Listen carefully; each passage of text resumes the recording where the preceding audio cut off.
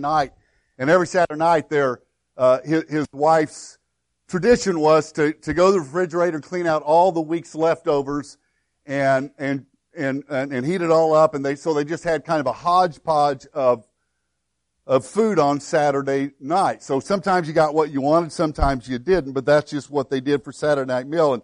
And this particular night, that she heated stuff up, and there was one serving of tortellini left, and she set that down in front of her 6-year-old son named Jeremy. Well, as soon as she did that, her 8-year-old son Matthew piped up, "Hey, I wanted the tortellini," and so they were hoping that they would somehow work that out. And really, what they were hoping was, "Hey, let me cut it in half and share." But Jeremy wasn't having any of it. So a kind of an argument ensued, and they were going back and forth, and obviously wasn't going to get anywhere. So finally, Ken decided to go spiritual with it, to go theological, and he said, as he looked over at Jeremy, who wasn't going to give up any of his tortellini, he looked over at him and simply said to him, "Okay, now, Jeremy, think about it. If Jesus were here, what do you think Jesus would do?" Without missing a beat, Jeremy looked at him and said, "Dad, that's easy. He would just make more tortellini." He responded that way. Jesus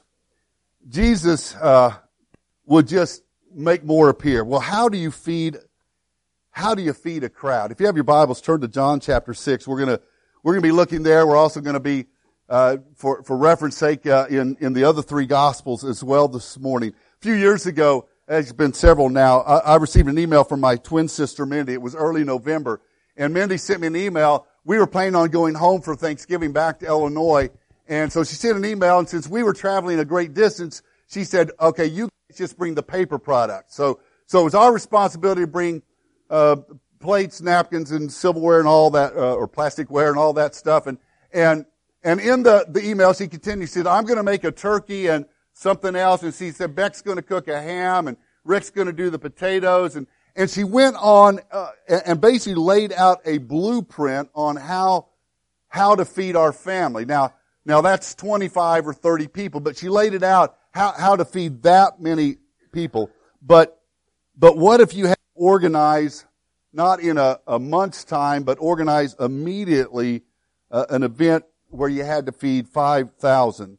And so when we look this morning, and again, these stories, like I said, in all four Gospels, Matthew 14, Mark 6, Luke 9, and in John 6, where we're at today, they all tell us how Jesus fed a crowd. So we're going to look this morning at this text, at this story that I assume most of you are familiar with. We're going to look at this story, and we're going to see there's four groups. There's four participants in the story.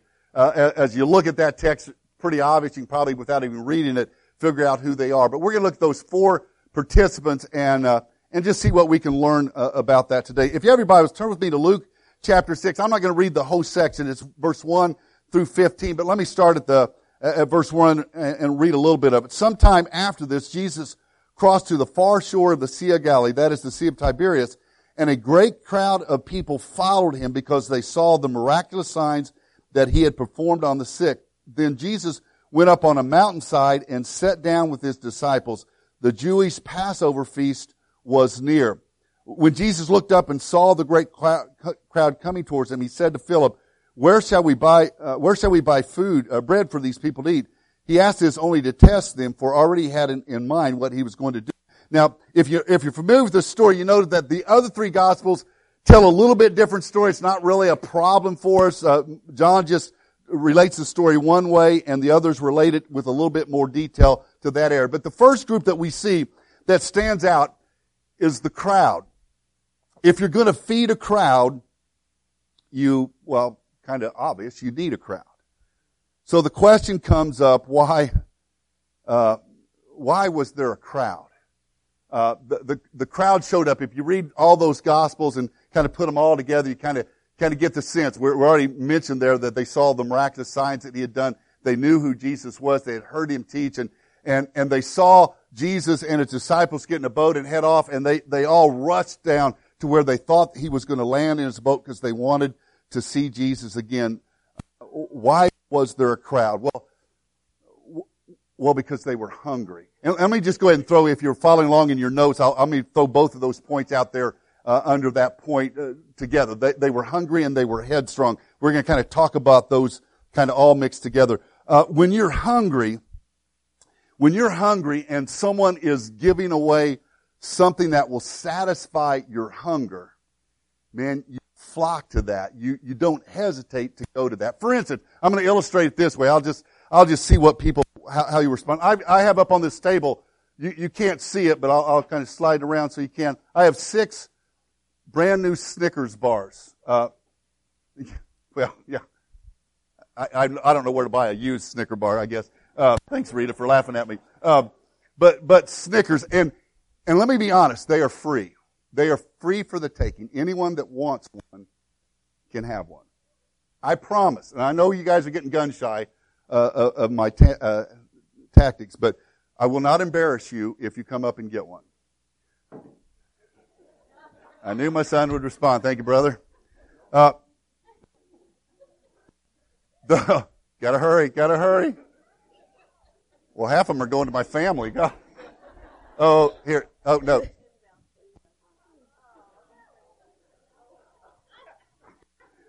Oh, he didn't give his last.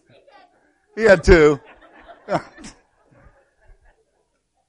My son Caleb and his children, and my son Brian, or my son Joel. What's your name? And it's Joel's kid. Yeah, you're not claiming those. So I thought I might have to get you to come up to get those, but thank you for responding to that. Hey, when someone's giving away free food when you're hungry, man, you respond. Last, Callie, Charlotte, was it September when we went to Texas? Somewhere in there. September, okay. We went down to Beaumont, Texas, a group here from the church that went down and helped out with hurricane relief. And on Sunday of our weekend trip there, we went down to Orange, Texas, and set up in a parking lot of a I can't remember the name of the church, of a church there in Orange, Texas, and gave away food, gave away cleaning supplies, gave away paper products, gave away toys. Man, we just had a ton of stuff that we had taken down, us and a group from Iowa, Crystal's group had organized, and set it all up in a parking lot. And once we got that stuff set up, people came out of the woodwork. I mean, they saw it, and people started driving up, and it stayed rather orderly. But man, they're giving away stuff. Let's get over there and take it.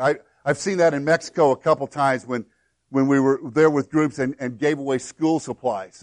Bobby, you've been there and seen that before. One time I was up on the roof of the Anapra church that we were doing our VBS at on the last day, and we were handing out school supplies, and we kept the kids inside the church and gave them their school supply, and they had to leave.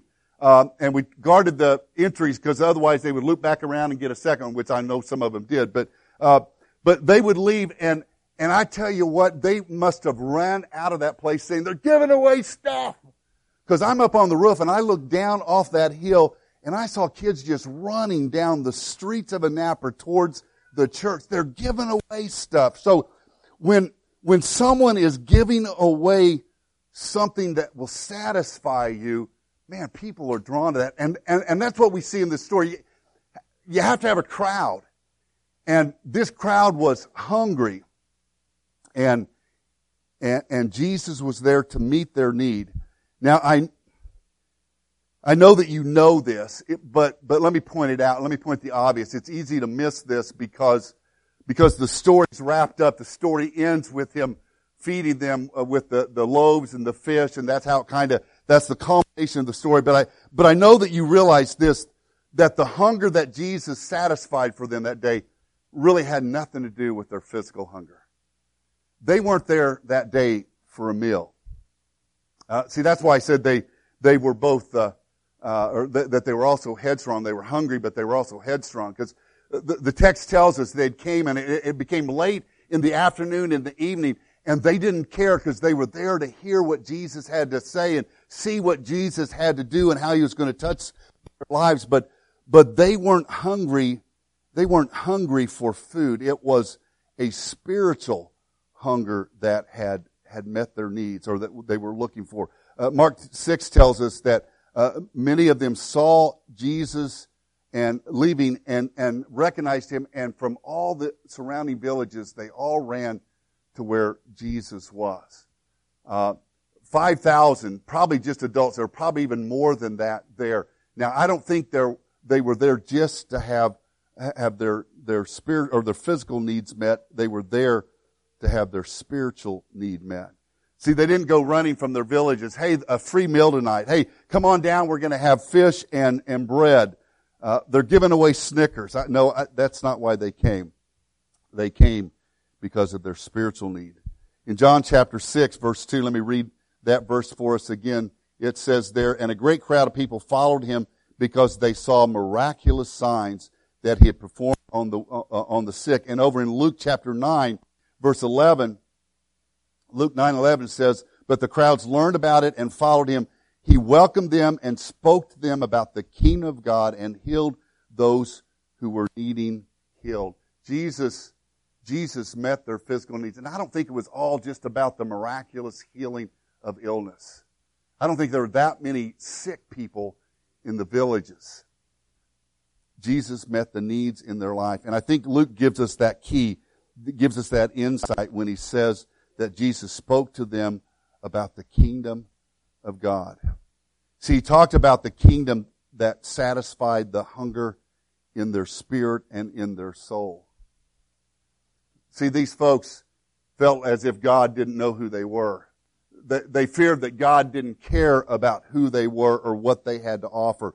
And Jesus came inviting them and letting them know that they were a part of his kingdom. See, that was the hunger. Yeah, he fed them loaves of bread and fish, but Jesus spoke to their hearts. So church, there's really a couple applications there for us. Number one, we need to be like the crowd. We need to flock to Jesus. When our souls are dry, when we hunger for something that gives us meaning, we can go to the one that invites us to be a part of his kingdom. And then church, we also need to understand that we have that to offer to people as well. So we see the crowd. They were there. You can't feed a crowd without a crowd, but we also see in the text the challenged. Look with me in verses 5 through 9. When Jesus looked up and saw the crowd coming toward him, he said to Philip, where shall we buy bread for these people to eat? He asked this only to test them, for he had already made up in his mind what he was going to do. Philip answered him, 8 months' wages would not buy enough bread for each of them to even have a bite. He put a challenge out there to them, and he challenged them in their compassion. Mark and Matthew's Gospels both state that when Jesus saw the people coming, that he was moved with compassion. Mark tells us the disciples had been tired, that they went away and they were trying to find a place to find some rest and get away from the crowds, and they were interrupted once again. And so the challenge here is, will his disciples see the crowd the same way that Jesus saw them? Now, their response, I don't think, was out of the ordinary. In fact, had it been me, if I'd have been there, number one, when the crowd came, I would have said, Jesus, we got to get out of here. They found us. And when it came time to feed them, I would have said, no, Jesus, we can't do this. We can't be bothered by this. But he put a test for them. Will you have my compassion? Notice Jesus' compassion, first of all, started with the people's hunger, their spiritual hunger. Church, when was the last time you had compassion? When was the last time you were moved with compassion over someone's spiritual plight? When was the last time you saw someone who was hurting and someone whose heart was heavy and someone who was struggling to find meaning in their life? When was the last time you saw someone and you knew their thought of God was that he doesn't know I exist or he doesn't care that I exist? When was the last time you saw someone who was spiritually hungry and you were moved with compassion? Jesus was moved with compassion. The challenge was, will the disciples be moved with compassion? But Jesus didn't just care about that. He did also care about their physical hunger. Church, we are called to excel at meeting the spiritual needs of people. We're called to excel at realizing that we have the answer to their spiritual hunger. But don't miss this. We are also called to have compassion for people's physical needs. You know the text, you know the story, but have you ever put it in context and understand just how powerful it is when Jesus in Matthew chapter 25, if you're not familiar, you can go there and read the story. When in Matthew chapter 25, when Jesus talks about separating the sheep from the goat, at judgment time, he's going to say, okay, sheep you over here and goats you're over there. That Jesus describes the sheep this way. He says, you saw people who were hungry and fed them. You saw people who were thirsty and you gave them something to drink. You saw people who were strangers and you welcomed them. You saw people who needed clothes and you clothed them. You saw the sick and you cared for them, and you saw those in prison and you visited with them. Now, Jesus did say at the end of the Gospels, go and make disciples. Don't miss that. We are called to meet people's spiritual needs and satisfy their hunger. But church, we're called also to have compassion for people's physical needs. And when we do that, we show them that we care. He put a challenge out. The challenge was to their compassion, but he also challenged their faith. John seems to be centering in his gospel and his recollection of this story, seems to center a little bit on this. Verse 7, he says, Philip answered him, 8 months' wages would not buy enough bread for even for them to have even just a little bit of bite. So Philip began to calculate. When Jesus said, hey, how are we going to feed these? How are we going to take care of this need? Philip, it says, and maybe the others were as well, but Philip began to do some calculations in his head. He began to think, man, they are, and I don't know if they'd already counted. Maybe the disciples were about that. Rick counts. Hey, Rick, stand up. He's back up here. Your wife will explain what this means later on, but go ahead and stand up real quick. That's a shirt that Jenna designed. Thank you, Jenna. You can sit down. Rick was counting earlier. So there probably was one of the disciples that was their job. Hey, when we got a crowd, let's count. Because it was church and you always count. And they probably exaggerated the count maybe just a little bit. I don't know. But they were counting. So maybe they already knew there's 5,000. And Philip, maybe he was the designated counter. He's thinking, okay, 5,000 people. How much? And he had a little pencil behind his head and he began to, he's like, wow, that's going to cost a lot. Now, some of you have been there. Some of you guys have similar stories similar lives to my wife and I. But most of our kids live away, and so when any of them come home for a weekend, one of our biggest challenges, you'll agree with me, what are we going to feed them? I mean, because they eat like horses. Isaiah, double fisting on the Snickers. So it's and really it isn't even that. It's just like what? Because we don't, we don't ever hardly cook. I'm getting myself in trouble here. My wife's a lovely cook, but I say, honey, you worked all week. Set your feet up and don't cook. But we set my. Where was I going with this? Do you remember? But that's one of our biggest challenges. What are we going to feed them for the weekend? So this weekend we knew we had some of the kids coming home. Actually, Crystal was supposed to be here and with her family, and that didn't work out that they were able to come. So we'd been talking about, well, what are we going to do? Well, we'll get pizza on Friday night, and Brian, my son from Tulsa, came in Friday night and had to turn around and leave yesterday afternoon to be back at church. So we're talking, well, we'll do pizza on Friday night, and we'll worked out great. We had hot dogs on Saturday. Thank you, church, for doing that for us yesterday. And so we're figuring out what we're going to do. And the whole point, and why some of them are here, obviously for the walk, but we're like, hey, we're going to celebrate Mother's Day this weekend.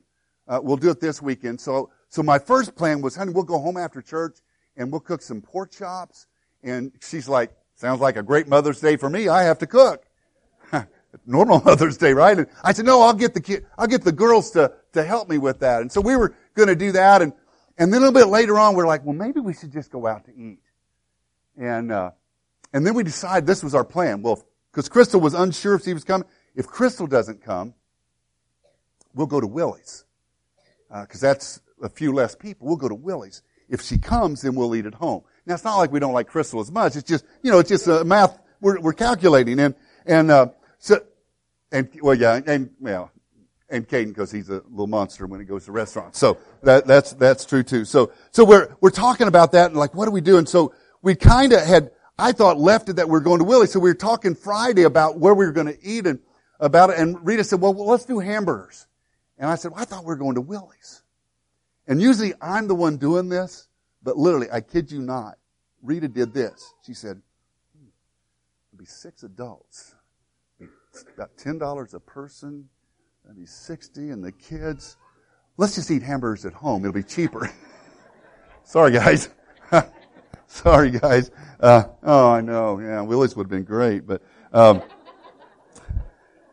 so there was a challenge in their faith. So Philip began to calculate, how much is this going to cost? And he's like, man, 8 months, and that's not even going to cover it. But you know, Jesus, don't we see in the Scripture, challenges us always to do the impossible. He once told Peter, hey, Peter, get out of the boat and walk on water. He told the woman that was caught in adultery, hey, you don't think you can do it, but leave your life of sin and change. He told that rich young ruler, hey, if you want to follow me, sell everything that you have, give it to the poor, and you can be my disciple. And he says to those of us who are hungering spiritually, he says, deny yourself, take up your cross, and follow me, and I'll satisfy that hunger. Jesus challenges us to do the impossible. And so part of this story, really where this whole thing comes from, was a challenge to their faith. To trust Him to do the impossible, to trust His identity. See, they'd seen Him raise people from the dead. They'd seen Him given sight to the blind. They'd helped people who couldn't walk to walk, and He'd said to the leper, let your leprosy be gone. They had seen that, and yet they still continued to struggle in their faith, and He challenged their plan. Philip crunched numbers. 10 of them apparently stood there and did nothing, but one of them, Andrew, at least went and looked and found someone that had some food. Now even Andrew, when he did that, if you're looking there in verse 8, he says, another of the disciples, Andrew, Simon Peter's brother, spoke up, here's a boy with 5 small barley loaves and 2 small fish, but how far will they go among so many? So at least he went out and did something, but he still said, man, it's not going to happen. So it was a challenge to their faith, a challenge to their plan. And then we see the next person in the story, and we'll finish up here quickly. We see the child. It's interesting, these 4 Gospels share this story. John is the only one that mentions the child. I think it's cool about how the Gospels are intertwined together, where one will emphasize one thing and another will emphasize something different. And I think John wanted to emphasize this boy. The other Gospels just say, hey, they had 5 loaves and 2 fish. But John says it was a little boy. I don't know the story. Did that little boy start to head out the house? Did he have an overprotective mom that probably said, okay, son, before you go listen to Jesus, put your sunscreen on and here's a lunch. You know, you don't know how long you're going to be. I don't know how that happened. Maybe he was tending sheep and just saw the crowd and had his lunch with him and went down. I have no idea. How did they find it? Did they holler out, has anyone got any food? Or was did they notice he had a little lunch box or he sat under a tree and started to eat his lunch and they went over and said, hey son, come here. We've got a proposition. I have no idea. But this is the one thing we do need to see, and I think John keys on it. Maybe it's John's key for this story, was that the child was willing to be used. He was willing to let God use him. Maybe the story of the 5,000, if we catch nothing else. If today you don't take anything away from it except a Snicker bar, take this. That God is looking for people willing to be used. You have to have a crowd to feed a crowd, but you had to have someone who was willing to give up his lunch, his loaves, and his fish to make it happen. Jim Cymbala preached at the Brooklyn Tabernacle for years. Told this story that actually happened back in the 70s. He said in the 70s there was an area of New York City, and I assume it's probably still there, called Hell's Kitchen, and it was probably the the most dangerous part of the city. And in the middle of Hell's Kitchen, there was a church that had a massive bus ministry. They would on Sunday mornings send out 50 buses throughout the city to take kids from all different walks of life, and most of them from very rough situations, and bring them to their church and try to teach them about Jesus. And Bala says that one Sunday there was a Puerto Rican lady that found her way into the church and ended up accepting Christ as her Savior. This Puerto Rican lady really spoke no English at all, but the next morning, Monday, she went into Pastor Simbala's, to the pastor there of that church, to his office and said, "Hey, I want God," through an interpreter, said, "I want God to use me. What can I do?" And the pastor, knowing that she didn't speak English and knowing that she had just to become a Christian and had nothing to really offer, said, "Man, I just don't know how I can use you." And she said, "Please, just something. I want God to use me." And so he thought for a while and he said, "Would you be willing to be a part of the bus ministry?" She said, "Anything." And so he said, "Well, this is what I want you to do. I want you to ride a different bus every week. We have 50 buses, so a different bus every week and just love on people if you can." So she said, "I can do that." So she began to ride the buses, and what she would do was she'd pick out that one kid that seemed to be off by itself, maybe the dirtiest looking kid or the kid that looked the saddest, but she'd pick one kid and she'd sit down, usually it was a small child, sit down and put that kid in his lap and would say to him in broken English, and it's about all that she knew, she would say to that kid, "Jesus loves you, and I love you." And so each week she'd get on a bus, she'd find a kid, she'd pick that kid up, put it in his lap, and she would whisper to that kid in his ear all the way to church, "Jesus loves you, and I love you. Jesus loves you, and I." After several months of doing this, she went into the pastor's office and said, "Hey, can I stay with one particular route? Can I stay on this one bus?" Said, "There's one little boy that I just have fallen in love with, and I want to ride that bus." He said, "That's fine." So every Sunday morning, this little kid would go and she'd put him in his lap, and she'd whisper to him, "Jesus loves you, and I love you." This little boy never said a word. As she talked to the Sunday school teachers, they said he never speaks, doesn't say anything in class, doesn't utter a word. But every Sunday, on the way to church, on the way back, she'd take this little guy and set him on his lap and just whisper, "Jesus loves you, and I love you. Jesus loves you, and I love you." Over and over again, week after week. One Sunday afternoon, about 2:30, as they came to his stop, and she had whispered to him, just as she had done week after week after week, "Jesus loves you, and I love you." Just as they came up to his stop, the little boy turned around and kind of stammered and stuttered just a little bit, I love you too. And then just enveloped her in a big hug. And then he got off the bus. The next day she found out the news, heard the news. At 6:30 that night, that Sunday night, that same day that the little boy had finally spoken to her and said, "I love you too," his broken body was found in a garbage bag under the fire escape of his apartment complex. His mother had beaten him to death, thrown his body in a trash bag and discarded it. Zambala says some of the last words this little boy heard through this Puerto Rican woman who had nothing else to give, in her broken English, the last words he heard was, "Jesus loves you, and I love you." God can use you. God can use your 5 loaves and your couple fish. But you have to be willing to give, and you have to be willing to give it all. And then finally, we'll close here. We see in the text, and it's interesting that all 4 Gospels contain this little detail. We see the Christ. The loaves were collected, the fish were given, Jesus takes them, and all 4 Gospels says this, that Jesus took them, looked to heaven, and gave thanks. Why? I guess to give an example that we're supposed to pray before meals, I don't know. I don't think that's what it was.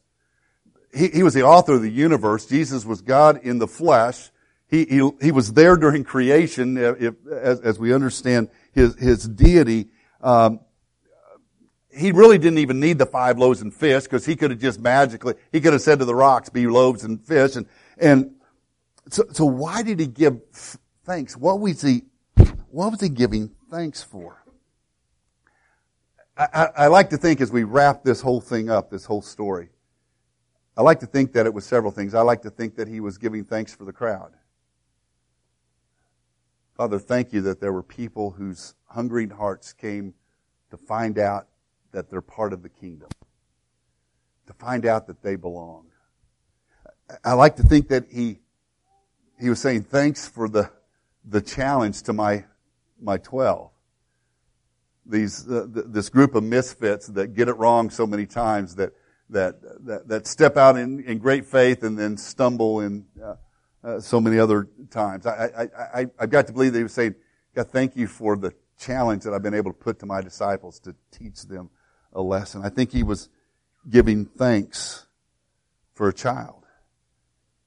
Giving thanks for someone that said, here, take my stuff. And I think he was giving thanks that, Father, thank you that the hungry are going to be fed. The needs are going to be met. How do you feed a crowd? How do you feed a crowd? Would you bow with me? Father, we come to you this morning and we thank you that your word challenges us. Your word speaks to our heart. And Father, in this story, we can be so many of the different people there. Sometimes we're the crowd. Sometimes we're the ones hungering to know that we belong. Father, sometimes we're challenged. Sometimes we fail the test. Sometimes you're the one trying to teach us that we should trust in you. Father, sometimes we have the simple faith of that child, and we're willing to let you use us. Father, we thank you this morning that when you put out a challenge to feed a crowd, or to make a difference, or to build a kingdom, Father, that we're a part of that story, that you use us. In Jesus' name, amen. If you need to make a decision this morning, we would encourage you, challenge you to step forward and come as we stand and as we sing.